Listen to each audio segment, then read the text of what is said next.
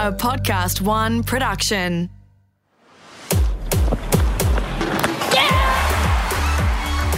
Hey, I'm sports journalist Sam Squiers. Welcome to On Her Game. Karrie Webb has always seemed to me to be this formidable figure in sport. She's someone I've admired, looked up to, and been in awe of for so long. It's mind-boggling what she's achieved in the game. 7 majors, 41 LPGA Tour wins, over 70 career wins, and entry into the World Golf Hall of Fame. The greatest golfer Australia has ever produced, male or female, and all that having come from the very small country town of Ayr in North Queensland. But it was 4 years ago that we were both part of a working group looking at how we could boost the number of girls playing golf. And it was then that I got to personally know the friendly, approachable, down-to-earth and passionate Karrie. It's a passion and a personal mission she has, not just for the game, but to create a better future in the game for young girls. But after over 20 years of playing golf all over the world, Karrie still loves returning to Australia. I do. There's no other tournaments in the world where I get home crowd advantage and full support. So, early on in my career, it was probably a little overwhelming for me and I didn't probably enjoy it as much. But pretty quickly, I learnt how great it was to come home and play in front of the home crowd and on courses that, is where I learnt to play golf, on Australian golf courses. So, yeah, I try to make sure that that's a priority every year. I love as well that you get back to Ayr. I love that you've eclipsed the global sporting stage and reached such incredible heights in your career. Yet you come from a really humble beginnings back in North Queensland in Ayr, which is a population of 8,738, according to Wikipedia. I find it so fascinating that that's where you were born and that's where you grew up. But what was it like growing up in Ayr in the 70s and 80s? Well, thanks for making it 70s and 80s. That's good. I'm an 80s girl as well. It's okay. Yeah. I mean, I obviously didn't know anything else, but, when I look back on it, I think for me, it was a huge advantage growing up in a small town. And back then, I feel like all the facilities that we had in the town, all the sporting facilities were of great quality. And you go back there every year? You love Yeah, North Queensland. I have a place in Townsville now, and now that I'm not playing as much, I'm spending more time back in Australia. And so I have a place in Townsville, which is about an hour north, and one sister lives there with her family, and then my other sister and my parents and one grandmother still live in Ayr. I'm lucky in a way that all my family are all close together because in the years when golf was full-time, it was good that I didn't have to travel all over Australia to catch up with everybody. And you mentioned your grandmother there, and she had a part to play in you finding golf, didn't she? Yeah, she did, her and my grandfather. And my parents, they took up golf right around when I was born, so they were all very avid golfers. But my grandparents had 2 businesses that they ran, and they worked 6 days a week, and Sunday was their only day off. And amazingly, they'd come and scoop me up at about 7 in the morning on Sunday and take me out with them for 9 holes. I didn't have real clubs back then, just the plastic ones.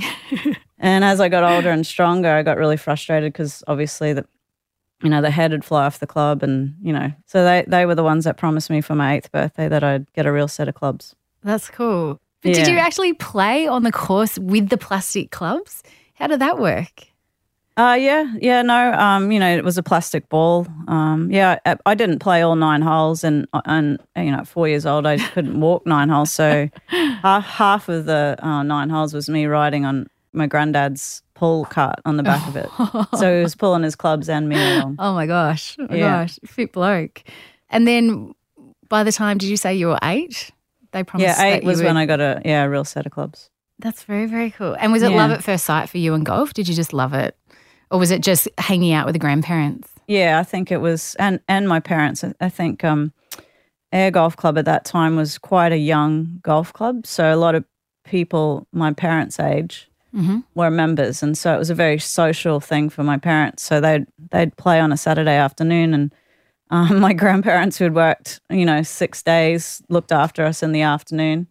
And then they'd drop us out there, in the afternoon after mum and dad had finished, and they'd be up in the clubhouse having a drink, and, there was a bunch of kids my age. So we'd just hang out downstairs, and run amok but just have a really good time. So, we'd play Red Rover between two bunkers, so we would, Safe was diving into the bunker and, Cool. so That's awesome. it was, it was just a really great atmosphere, and it's a place that I wanted to be at.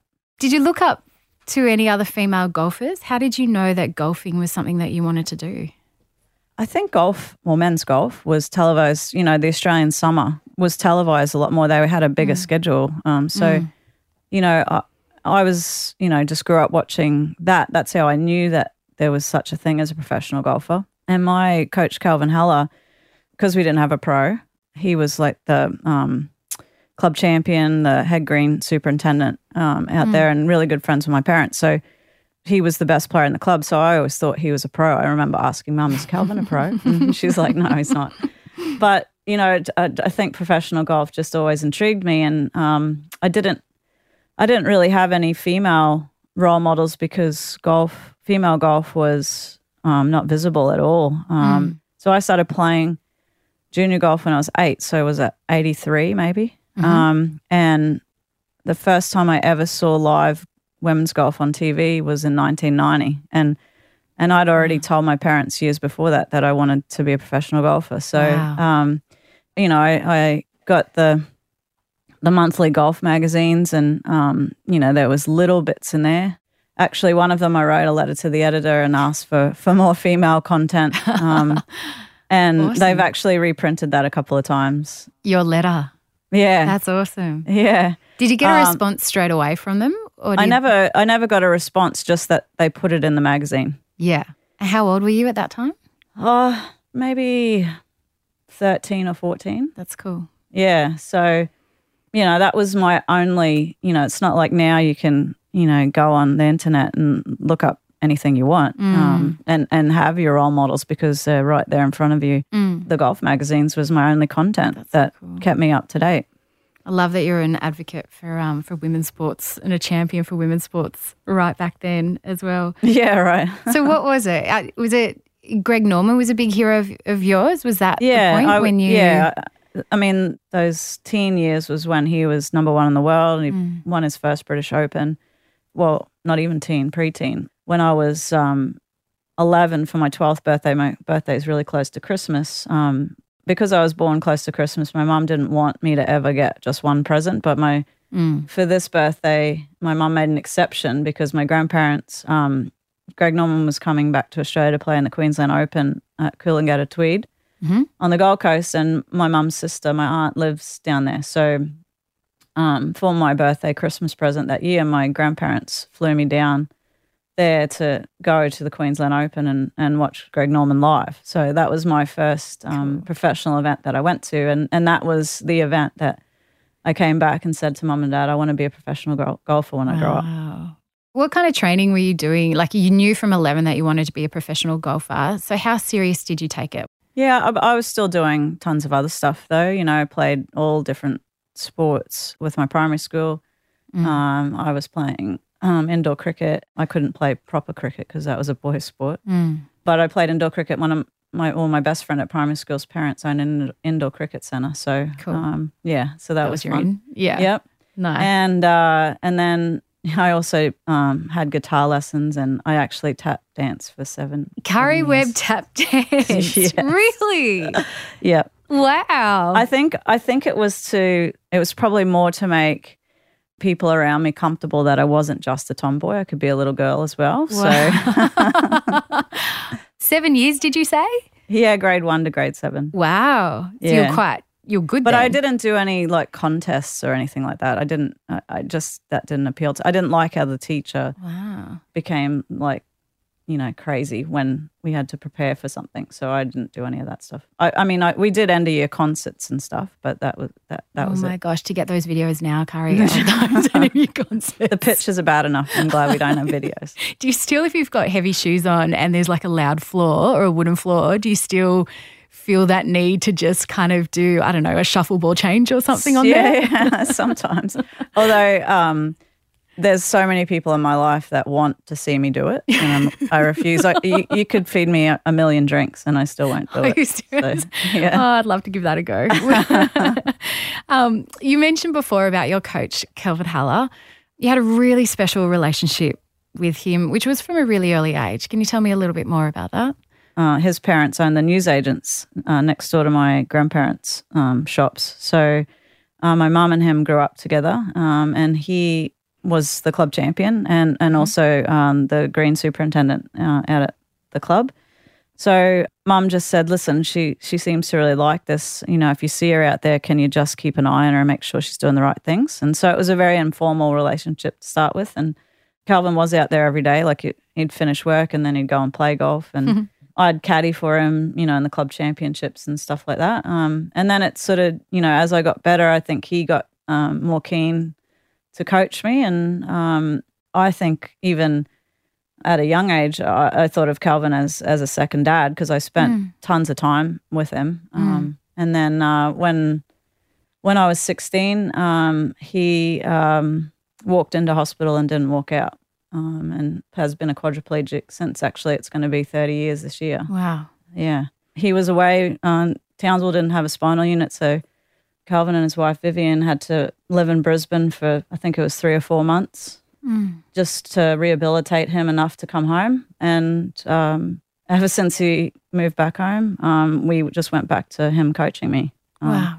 And we had such a great relationship before and had worked together for so long that, you know, he was able to communicate to me what needed to happen rather than put his hands on me or show me how to do it. Yeah, I think that's really special, isn't it? Like, it wouldn't happen with any coach being able to verbally, especially with golf, explain what he wanted to do. But is that just a sign of your relationship with him that you were able to communicate in a really different way? Yeah, I think so. I mean, it didn't come with its fights. You know, we get frustrated with one another at times, but we did have still do have a very special relationship. And he was my only coach through the best part of my career. And that was when I was spending probably only 2 weeks, maybe 3 weeks a year in North Queensland. You know, so I was getting in-person lessons, you know, 2 weeks a year. Wow. Because he didn't go over to the US. No, he couldn't travel that far. So how would he did travel to when we played on the Gold Coast at Royal Pines for the Australian Women Ladies Masters. He'd come down for that. But even that started to get too much for for him, but also his wife. You know, stuff that you have to travel with for him. So it was the start of the internet and email and all of that, which makes me sound really old. But the way we were able to stay on top of things with my swing was I'd go to the golf course, video my swing, you know, set up a tripod, put a camera, and then go home, connect to dial-up internet, download the swings on the computer, and then email them to him. And then by the time he saw them, and then we talked, you know, and with the time change, it was like 2 days before I got a solution to the problem. Oh, wow. So, you know, but that's how we did it. And I thought that was amazing that we could do it like that way. And now you can have a live FaceTime lesson, you know, and get feedback straight away. So, it's definitely changed a lot. But you didn't want it any other way? You didn't want another coach? Well, things were going so great. I didn't see the need to. It did make it challenging at times, but even when in 2003, Calvin and I had started making swing changes, and before that we hadn't really done that. So we'd just worked on what was there. So when I started making changes, that was really hard to do by myself for most of the year. And so Ian Triggs, who I'd known since I was 14, he was coaching Rachel Hetherington at the time, and so he offered to help us out. And, you know, there's not a lot of coaches that would have been willing to say that, you know, they were my coach, but that I could also say that Calvin was my coach. And, you know, I never wanted Calvin not to be in the picture. Yeah. And Triggsy knew that. Yeah. And so, so I worked with Triggsy for 10 years, and, you know, he'd come up to air sometimes, and with the three of us would work together and figure things out. That was a prerequisite too, that, you know, when I go back to when I go back to Ayr, I'm going to work with Calvin and he's going to be a part of this, and he was fine with that too. So I've been very lucky to have two guys that put their ego aside just to help me and also understood the relationship I had with Calvin. Now, when you were a teenager, a big turning point for you in your career was when you did win that Greg Norman scholarship, which included going over to the US and spending a week with Greg Norman. Tell me more about this opportunity. It was amazing. Yeah, so I landed in West Palm Beach really late at night, and his brother-in-law picked me up and took me back to his house, in complete darkness, and put me up in one of his guest houses. How old were you at that? 17. At one of his guest houses? Yeah. And then I went to sleep, and then the next day there's a knock on the door, and I go to the door in my pajamas, and Greg Norman's standing there. So that was very surreal, but it was such a great week. He was very giving, and we played golf with him.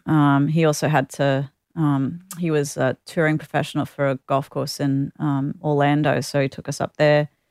And he took us to Universal Studios, and we had VIP, so we didn't have to wait in line. Nice. And got in the best seat in every ride, and that ruined me for those parks, because a couple of years later, when I was back there living there, I had to line up. I was like, this sucks. But I know Greg Norman. Yeah. Do you remember me? I was here a couple of years ago. Yeah.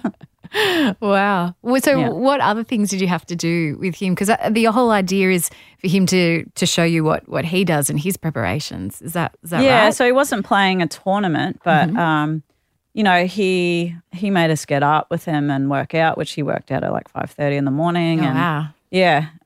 We only did that once, I think. But he had, back in the day when you worked on your own clubs, he had his own little set up there where he'd work and fix his clubs and change the lies and lofts and all of that. So that was the first morning we were there. We were sitting in there, and he had all the clubs he'd ever played with on racks. Wow. Yeah, and he was just talking to us about our golf and what we thought we wanted to do. And then he said, if there might be something through that door that you might be interested in. And we opened the door, and it was where he kept all his Ferraris. So I walk in, there's like 7 or 8 Ferraris on blocks. And so it was just, for me, that was like, I don't think I'm ever going to own 8 Ferraris, but it was like the ultimate of reaching the pinnacle of golf. And I think that inspired me to want to try and do that on the women's side. How did that visit and that trip, how did that change things for you as a golfer?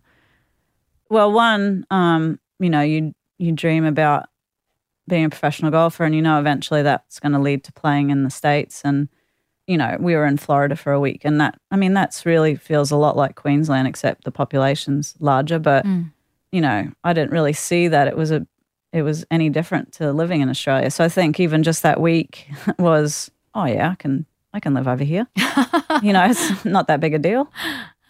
But it just sort of, I think it gave a visual to the dreams that I had, like this is where I want to be eventually. I don't know when that's going to be, but that's the goal I want.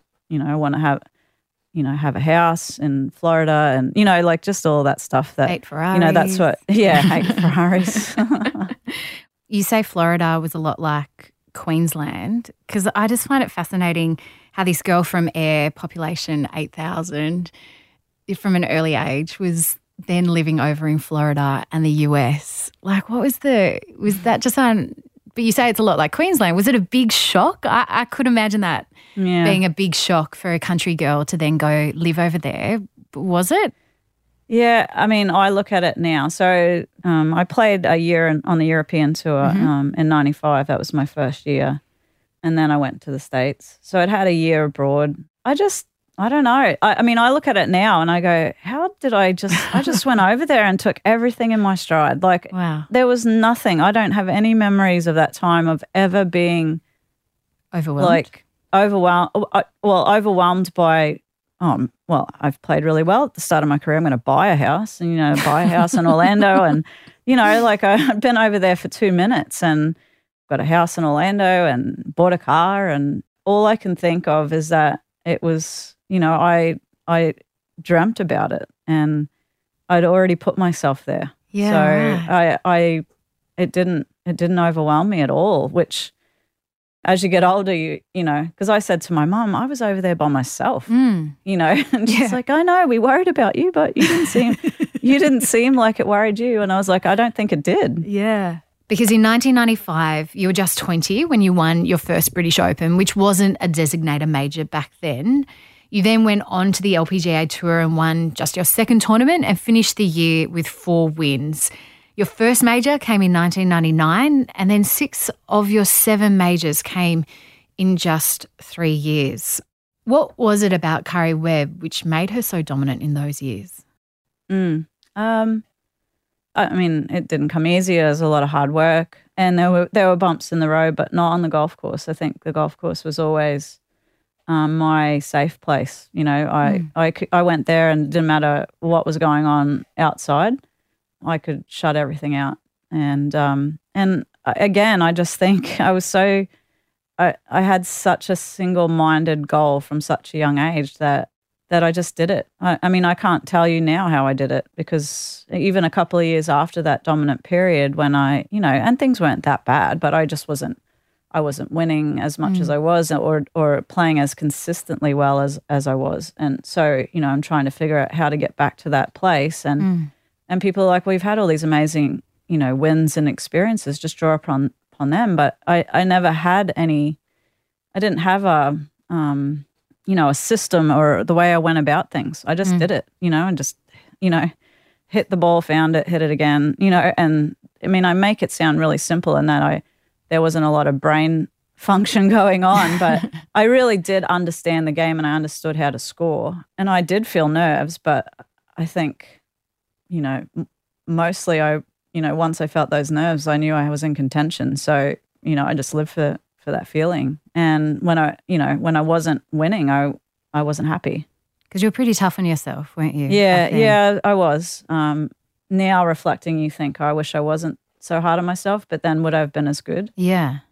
So it's hard to, I don't have regrets on how hard I was on myself because I knew it made me the person I was. It made me tough. It made me a tough competitor. People knew when they saw my name on the leaderboard that I wasn't going anywhere, that they were going to have to play well to beat me. Yeah. And you still had that tough mentality for so long and you're still playing the game. Have you changed now the way you play? Are you not so tough on yourself now or is that just ingrained in you to be just so mentally I'm definitely not as tough as I was. I've only been playing part-time the last couple of years and the reason for that really is to get a bit of love back in the game. Did you lose the love? Yeah, I did. But I think it was, I've been really fortunate with my body. I've never had any time off for injury. So I've never actually had an injury of any substance ever. But with that, there was no downtime. Golf's all year round and I played a full schedule up until the end of 2017. So, I'd been going at it for over 20 years and asking 110% of myself, for that time. And I just got burnt out. I wasn't playing well. And, and then back when I first started, my mum said, Karrie sacrificed so much when she was young, but I don't actually ever see what I did as a sacrifice. I wanted to do that. It didn't bother me that I missed a friend's wedding or someone's birthday. I'd choose golf over that all the time.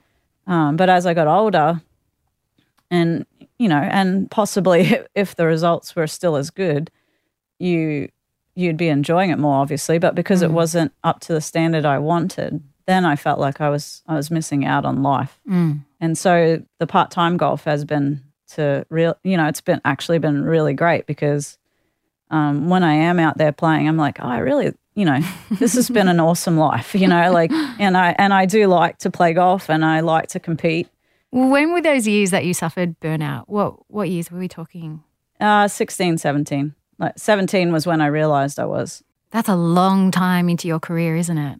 Yeah. I mean, there was probably other points during that time, but I just pushed through it. But at 17, at the end of 17, I could have just walked away and not played anymore. But I also was old enough to have the perspective that golf has been so great to me that I should never leave the game feeling the way I do about it, because I didn't want to feel the way I did. Yeah. So the part-time golf, although I would have liked to have played better, it still just changed my perspective on everything, which was good. And that was from 2018 that you so cut back? The last 2 seasons, yeah. Yeah. When you were 25, you qualified for the World Hall of Fame of Golf. Yeah. You're inducted, were you 30 or 31 when that happened? Yeah, not just short of my 31st birthday. That's a huge moment, isn't it? From the girl. Yes. The girl from Air. Yeah. How big a moment was that? Well, I don't think you ever set out to, you don't set a goal to ever be in a Hall of Fame, I don't think. From 30? Qualifying well, from 25. Qualifying at 25, Yeah. so I knew I was going to be inducted once I'd played 10 years. And the criteria's changed now, actually. You have to be 45 or 5 years retired. So while, I mean, it did give me pause to reflect, I was still too young to, if I was getting inducted now, it would be much more reflective for me and more full circle sort of thing, rather than I was still in the middle of my career.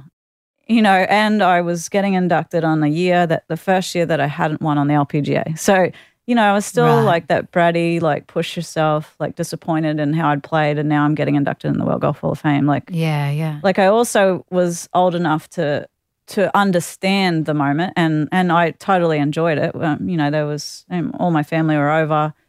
We had the World Golf Hall of Fame induction as well as the LPGA Hall of Fame induction. So we had 2 great parties, and I really, really did, and it did give me pause and time to reflect over those 10 years, 10, 11 years. But then it was on for the next, to the next thing. How are we going to get better for next year? Yeah. So would you have I think preferred to be inducted later? Yes and no. I wouldn't change how it happened, but now I wouldn't have a choice now. I would have had to wait. So, and I think that's good, because you're older and more mature to understand what you've done and appreciate it more, I think. Yeah. I've heard you say a lot that you're a very private person, and I try to find a biography on you, and I noticed that there were 2 books that were written about you within 2 years, but a really, really long time ago. And I thought there's so much that's happened since those early 2000s. Were you happy with the way that you were presented in those books, and why were there 2 books so close together? I don't know why there were 2 books so close together. One of them, Phil Tressida wrote, and he was a journo, and actually a really tough journo. He was really hard on Greg Norman, so I was always watch what is said around him. But he ended up being one of my biggest fans. So the book he wrote, I knew about, and I participated in, and my family participated in, and so I approved that. And I'd already had, I guess, my bumps in the road with media, and I guess being criticized for how I was on the golf course. I didn't smile enough. I didn't give media tons of access, especially into my personal space. I just wanted to talk about golf. If you were going to talk to me about it. I grew up watching Greg Norman. Every time he stepped foot in Australia, they'd find some reason to give him a hard time. So I think I was already on edge about that. And then by the time these books were written, I was definitely going into my shell. And the second book that you're talking about, I was tricked into participating in that book. Charlie Happel was working for The Age. I don't know if he still does, but through my management, he had said that he was doing different interviews with different sports personalities for Sunday sporting section. And so my manager, IMG, encouraged me to do it. They thought it would be really good. And, I was like, all right, I'll do that. And then, so we set up the time for the interview. And then when the interview time came, Charles told me that it wasn't going to be in the paper anymore. He was writing a series of books on different sporting people. So he was already there. We were already doing the interview. I was like, all right, whatever. So did the interview. And he came to asking me about my personal life. And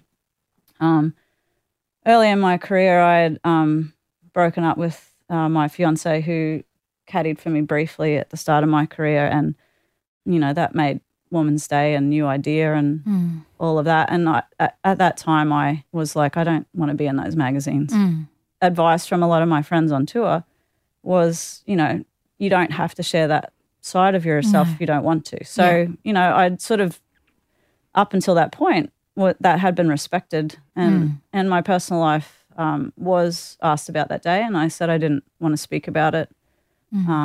And then he went off, obviously, and did his own investigating. And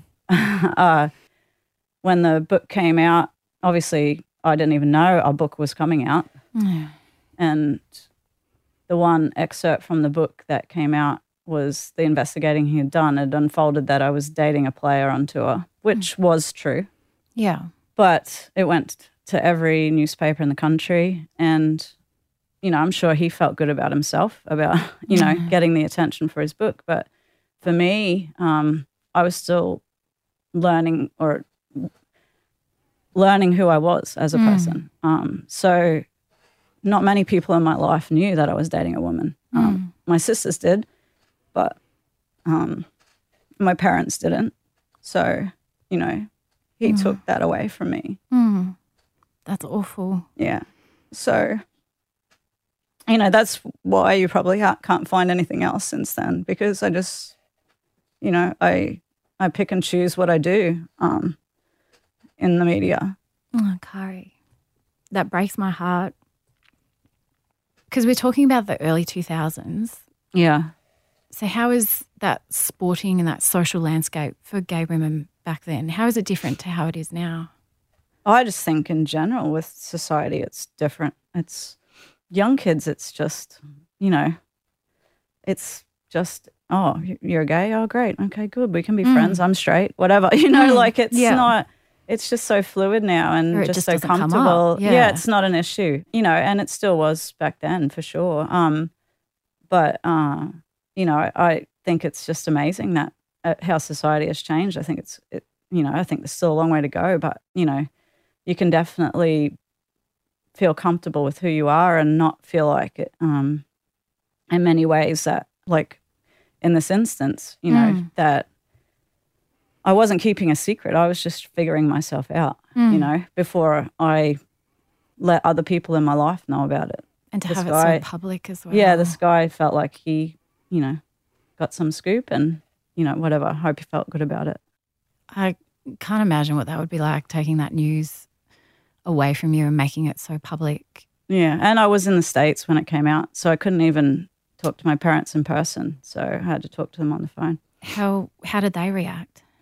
I mean, my dad probably wasn't ready to hear that news at the time, but my mum was. And my dad's great now, but my mum was great right from the beginning. So yeah, did it take you a long time to come to peace with what happened and how it happened? Yeah, I mean, I feel like everything that happens in your life shapes you one way or the other. And, for me, I think maybe things wouldn't have been any different. I might have been still very, very private and but that's understandable that if something like that happens, you'd go into your shell. Yeah. 100%. Yeah. I mean, not your shell, but I get emotional not trust about the media afterwards. Yeah. Yeah, I think so. I mean, I have such a much better relationship with the media now. But I think too, because I'm just completely comfortable with who I am as a person and, happy in my life. So, I don't get written about as much. So it doesn't really, I don't get worked up about any of that stuff anymore. I'll move on to, I want to talk about, because we've talked about the Greg Norman scholarship that you won and that opportunity to go over to the US and stay with him for a week. That was really the basis for you being so motivated and inspiring you to create the Karrie Webb Series and the Karrie Webb Scholarship. Is that right? Can you tell me about what you do there? Yeah, so that week with Greg was very impactful for me. And, you know, not many people have someone that's their idol that they look up to, that you ever get the chance to meet them, let alone, you know, live in their house and spend time with them and their family. So for years I had actually wanted to do something like that. And when the AGU and the ALGU merged and became Golf Australia was when actually things started to work on that front. I had talked to the ALGU for many years, and it just, you know, their idea of what they wanted wasn't even close to what I wanted. But anyway, we worked it out, and the Karrie Webb Series started in 2007, and it's a series of events that the leading female players, amateur players in the country, play in, and they get awarded points for their performances. And the top two girls get monetary scholarship to pay for travel to different tournaments or equipment or what have you. But for me, the coolest part of the series has always been that they come to the US for a week. Most of the years it was at the US Open. We rented a house, and the girls stay in the house with me, and, you know, pretty much see everything that I do for the week. The last few years we've had it at the Women's PGA Championship. But when we first started, my agent was like, "Are you sure you want to do it at the US Open?" And I was like, "I'm not sure. I don't, you know, I mean, those events are very big, and you know, I'm a little more stressed than normal." And but I was older. But 2008 was the first year they came over. The series went the end of 2007 through the beginning of 2008, and I wasn't sure if it was for me to have them at the US Open, but I was like, it's the biggest event we play, and this is what I want them to aspire to play in. And so they came over, they, you know, walked inside the ropes during practice rounds and got to meet other players, and it was just the greatest. Like the first year was everything that I could have hoped for, as far as the girls asking tons of questions and being super excited to be there. How I guess I felt I would have looked like when I was staying at Greg's place for the week. So, but you put your own preparations second initially. Yeah, but it actually inspiring those young girls and those juniors through. I don't think I did, though. I think it actually rejuvenated me a little bit that week. You know, like, it's not like you ever get sick of playing a US Open, but instead of it being like a full-on grind, you had a bit of a release at the end of the day, because the girls would ask, you know, all these different questions that you didn't even think about. And you could see that look in their eye. And see that they were really learning and excited, and it's been fantastic. I don't know if we can beat last year, though.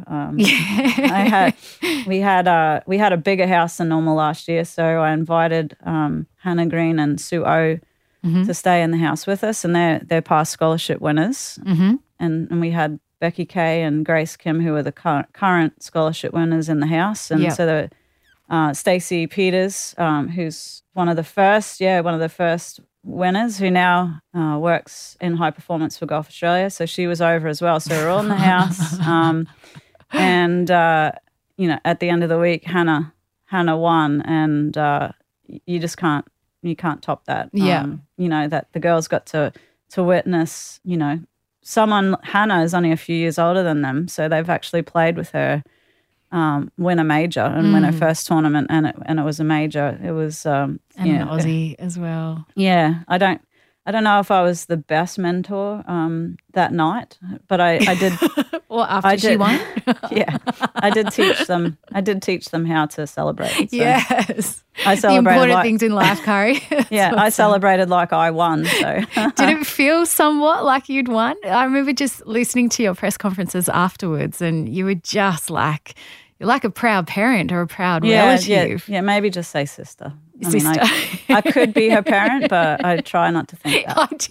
I did read a quote where you were like, I do feel like her mum or her sister. Yeah. Well, I woke up the next day thinking about that, and I was like, when I was 22, how old was my mum? And she was my age, 44. Wow, and okay. I was like, Don't go there. oh, no. Does she think of me as that? Like, No. The big sister. Yeah. It's been an incredible alumni for the Karrie Webb series, hasn't it? Yeah, it has, yeah. You talk about... for me, it's been, I guess I now appreciate what my parents have gone through all these years watching live scoring, because all my favourites are all, Karrie Webb Series winners, and so it's a long list, and I'm watching live scoring and I'm like, oh no, she made a bogey, Do you understand the influence that you have had on those girls' careers with that alumni that you've had? You say Sue O and Hannah Green, Stacey Peters, Minjee Lee, of course, Julia Boland as well, who's now the ALPG president. And actually Julia is a friend of mine, and she says there's no way she would have been a professional golfer if not for the fact that she'd won and spent that week over with you in the actually, US. I would agree, because Julia came with Stacey Peters, and Stacey was like a golf perv. Like, she knew everything about everything. And Julia said to me one night, I'll never forget it, because she's like, I don't know if I should even think about being a professional golfer because I don't know any of this history. And I'm like, well, that doesn't stop you from, wanting to be a professional golfer. You don't have to know all this stuff. I said, you'll eventually learn.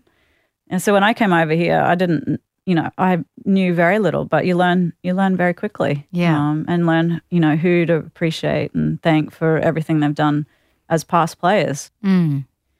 But I remember that conversation. Then Julia went on to go to college in the States and then turn pro. So that's really cool. And now leading ALPG in Australia, which is fantastic. How do you feel about the number of girls who are playing golf in Australia now? I'd definitely like to see the depth and more participation for sure. I think I noticed it probably 3 or 4 years ago, just in the depth of the elite amateurs coming through, that there just wasn't that depth there of great talent. And, that just filters down to the fact that, there isn't tons of girls staying in golf. A lot of them start, but it's keeping them in the sport, through those teen years. Where are we going wrong with the girls in golf? Not just girls in sport, but I just want to know specifically golf. Where are we going wrong? I think golf, culture-wise, clubs have to change. You heard me talking about Air Golf Club and kids playing Red Rover in the bunkers. I didn't grow up in the typical golf culture. Which is strict rules, which is tuck your shirt in, take your hat off, And it's still tuck your shirt in, take your hat off. A lot of that hasn't changed.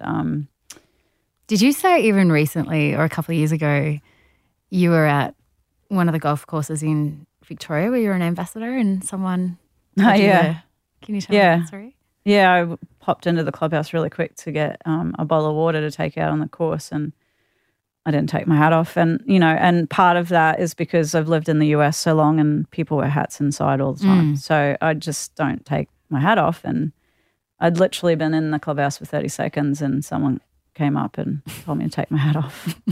Karrie Webb, an ambassador for our golf course.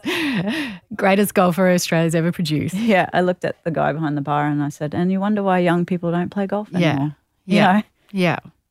And I think those sort of rules need to bend. I get, some of the things you really love about golf are also some of the things that have to change, and I think we have to be okay with that if you want the game to survive. And it's expensive as well. It's an expensive sport once you've got the club fees and the equipment, it is. Let alone then to get the golf specific clothes as well. Yeah, exactly. I think some of the problem in clubs too, you think maybe it's just the men, but I think some of the women are just as much to blame for discouraging young girls to play. And even women, women taking up the game in their 30s and 40s, they get so cliquey out at these clubs and they should be welcoming these women in, and they make them feel uncomfortable and unwelcomed. And that mentality has to change for the game to grow. But I always find it interesting because I'm a very confident, outgoing person, but when I go to the golf course, I feel anxious or nervous or intimidated. And I think, far out, if I'm feeling intimidated in this environment, I can't imagine what it's like for a junior girl to walk up and want to get involved in the game. Yeah, and I do think there's a shift and there's a change happening, but I think it's going to take some time for that mentality to shift in clubs, and as long as the people running the clubs are the ones that have been there for years and years, it'll be hard to shift it, but I think it will. And I think there's other avenues with golf now, driving ranges and top golfs and public courses that really there isn't that sort of feeling around those. You don't have to be members of those other clubs immediately. It's something that happens perhaps later. And you also mentioned Ayr not being a country golf course. For a long time there, a lot of the elite Australian women's players came from country kind of areas as well. And golf courses. I think because we had access to the golf course whenever we wanted. I was out there, especially in high school, I was out there every afternoon after school, before school. My high school backed onto the golf course. So, I'd stop in there on the way to school and then after school. And but even as a young child, like there wasn't a day really that I wasn't allowed to be out there. Maybe Saturday afternoon competition. I couldn't be on the golf course, but I could be on the practice facilities. So I never experienced that at all until, we used to play state stroke play championships. I remember playing the New South Wales Stroke Play Championship one year, and it's a 72-hole event, which is 4 days, but it took us 5 days to play because we played Monday, Tuesday. We had to have Wednesday off because that was the men's day, and then played Thursday, Friday. Yeah, but to have access to those great courses, that's what we had to do. Yeah.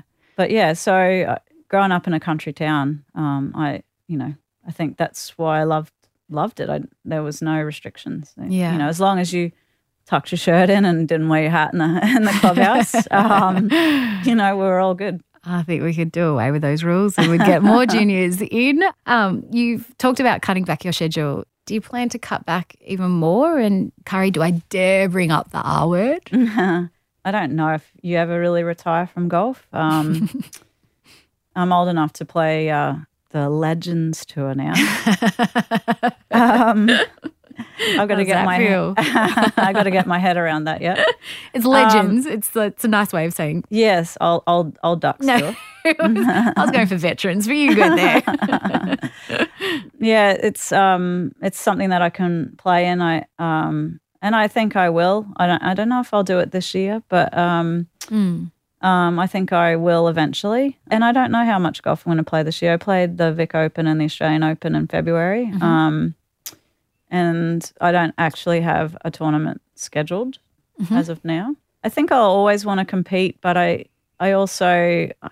just can't get my head around just being there to make up the numbers. The thing is, if I wanted to play full time right now, I'd still be competitive, and I know that.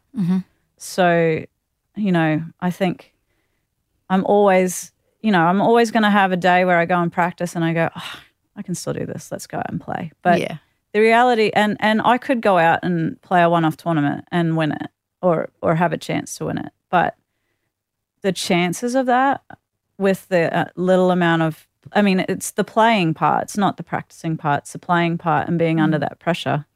If you do that more regularly, it just comes naturally when you're in those situations. So, it could happen, but the chances of it aren't great, and I know that. And I don't know if I just want to be one of the numbers out there, and I don't want to be congratulated for making a cut. That's not who I am, and that's not the standard of golf that I have held myself at. So I'd have to really change that mentality to just wanting to be out there, I think. And I don't know if that's going to change.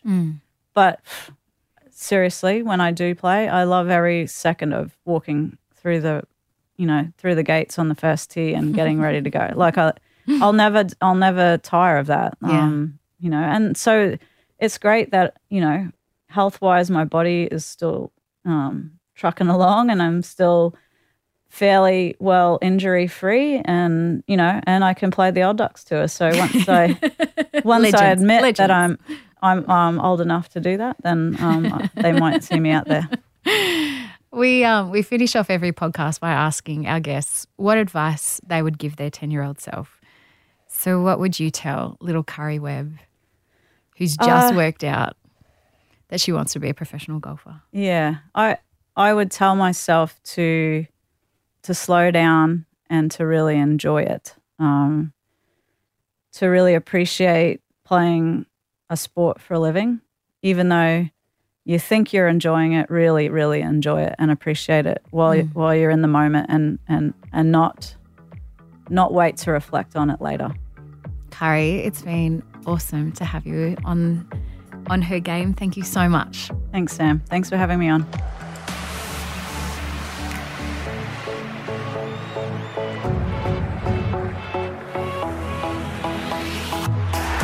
On Her Game was presented by me, Sam Squiers, and produced in collaboration with Podcast One Australia. Producer, Lindsay Green. Audio producer, Darcy Thompson. Executive producer, Jennifer Goggin. For more episodes, head to podcastoneaustralia.com.au, download the free Podcast One Australia app, or search On Her Game podcast.